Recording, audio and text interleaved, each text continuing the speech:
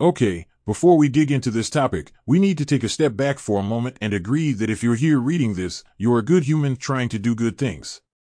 And what I mean by that is, it doesn't matter if you're a marketer or a business owner or some sort of subject matter expert within a company. If you're here ready to have this conversation, I am going to assume you're a good human with well-intentioned ambitions to be of genuine service to the people you serve through your brand. That distinction is essential because you are either looking to be of true service to your audience or you're not. You're either looking to simplify the complex, or you're looking to pull a fast one that looks like you're trying to be helpful on the surface. If you fall into that second camp, I cannot help you. Now, with that bit of housekeeping out of the way, let's talk about writing content like a human. Because I've spent the past few months experimenting with being more human and more authentic in my own content, and the results have blown me away. So much so that I felt the need to smash the pause button on your regular HubSpot programming to talk about it. Related, it's time for a New Year's revolution. Resolutions are for the birds. Is creating content like a human easy?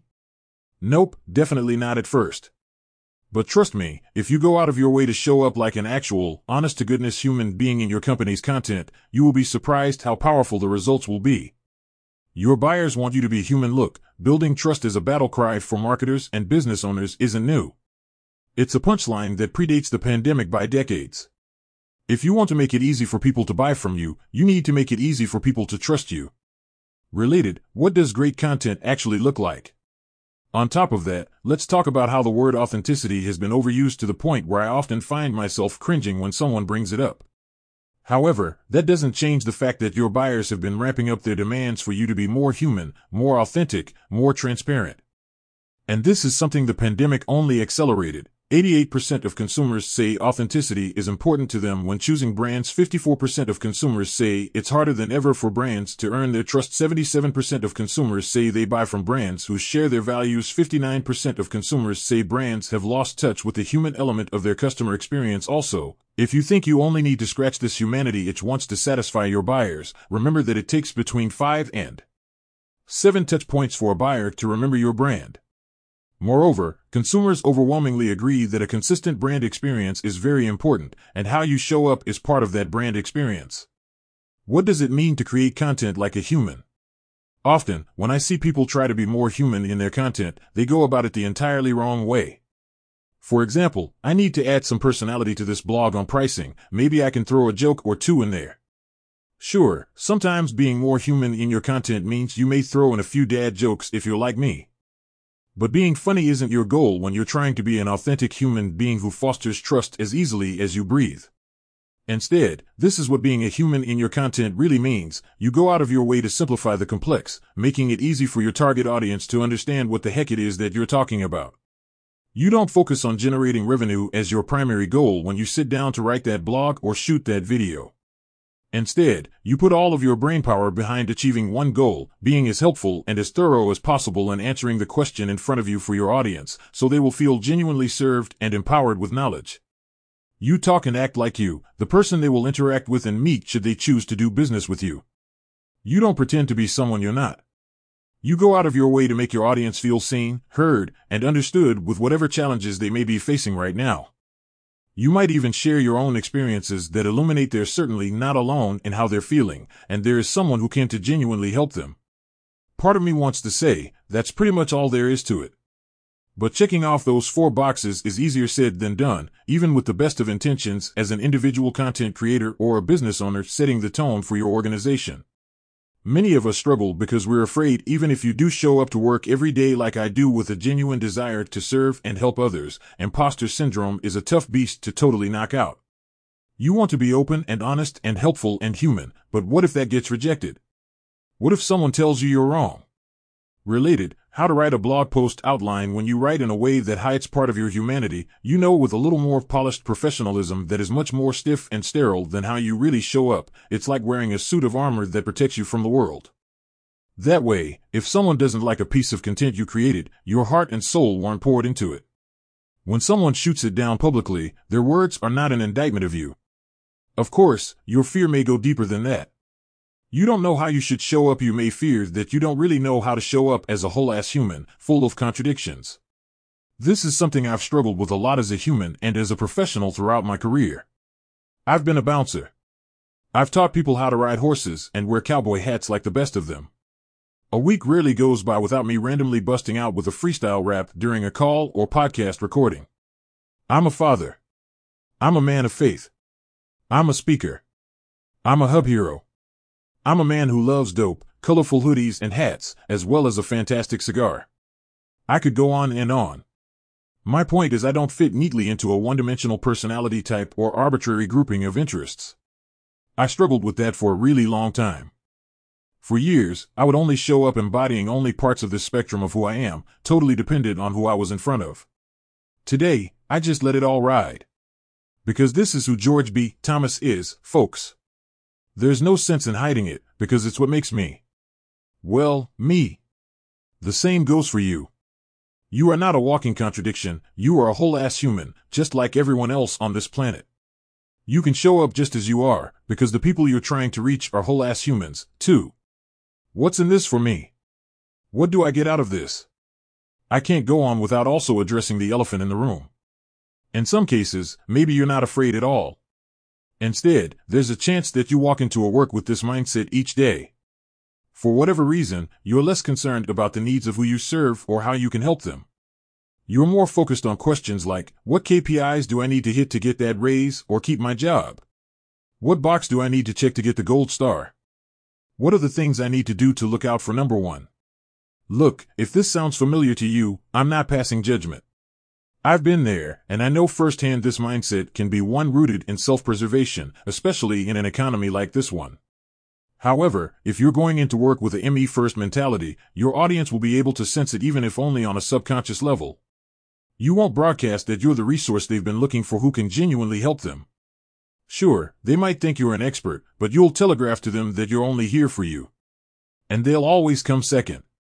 Seriously, don't be this guy. They can sense it. Aside from the fact that coming off as an informational gatekeeper who's just trying to make a quick buck is an efficient way to turn off your ideal buyers, there's another reason why embracing your humanity in content is essential. An example of human content in action. Natalie Frank is a small business advocate, author, speaker, and the chief evangelist for Honeybook, a client flow platform for small businesses. Recently, she published an article that, the first time I read it, I thought to myself, holy sh. Even if you've never heard the word client flow before, you have to read this. When you're evangelizing a category that you want to own, in her case, client flow is that category, it's crazy easy to fall into the trap of being purely informational and leaning on the business case for what you're talking about, rather than the human one. But often what we champion in our thought leadership is very personal to us, in some way. And Natalie went there. She took a strong stance on how time is the most precious resource we all have as humans, and that undergoing surgery to remove a brain tumor years ago completely changed how she viewed the time versus money argument. Seriously, have you clicked through to read it yet?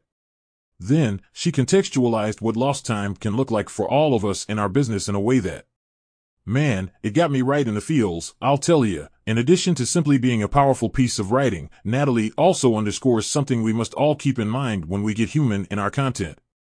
Sometimes, what you say may be polarizing at the very least. You might make a few folks uncomfortable. That's not a bad thing, though, because when you're a true catalyst for growth and change, you know that meaningful change requires moving through some measure of discomfort. That means you'll find that doing what's right by your audience in a piece of content requires you to not pull your punches. Maybe you're simply resetting what is important for your audience, because they've become distracted chasing the wrong goals. Maybe you're illuminating a tough truth because the lie we're telling ourselves is now doing way more harm than good. Maybe you're pointing to the elephant in the room no one wants to talk about, because we're only going to continue to chase our tails and fail to solve the real problems we have by not doing so. You get my point. Whatever that moment of discomfort is, you shouldn't avoid creating it. It's necessary, and even if it's a bitter pill for someone to swallow at first, the right people will be thankful you did. The right people will say, yikes. That was a lot, but wow. This level of honesty is refreshing. This is what I really needed. Yes, being human gets results. I'll admit that what inspired this article is an experience I had with my own content not too long ago. I wrote an article about my beef with the idea of New Year's resolutions and what it really takes to create meaningful, lasting changes in your life. Read the full article. Unlike Natalie's piece, my article had absolutely nothing to do with HubSpot or the services I offer. Goal setting and implementing lasting changes is simply I feel crazy passionate about, and I was hopeful that my audience might feel the same way. So, with zero regard for engagement metrics or generating revenue, I poured my heart and soul into that piece. Then, I shared it in an email to my subscribers and went about my day. Within 45 minutes of being published, that article had $12,000 in new revenue directly attributed to it. It's also the email I got the most replies to. Again, I wasn't trying to make money. It was a piece from the heart, because I fundamentally believe the mindset you approach goal setting makes a huge difference in what success you see in life, personally or professionally. But I will also say I don't hold on to my humanity until the right moment strikes. In fact, I try to infuse my real personality into every single piece of content I create, from job descriptions to HubSpot workflow tutorials. And if you've listened to any episodes of the Hub Heroes podcast, you know I never hold anything back there. Now, it's your turn. Look, putting yourself out there isn't easy.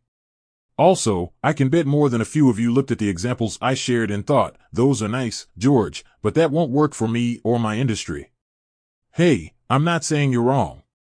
However, I'm also not saying you need to copy how Natalie and I approached our respective topics to the letter.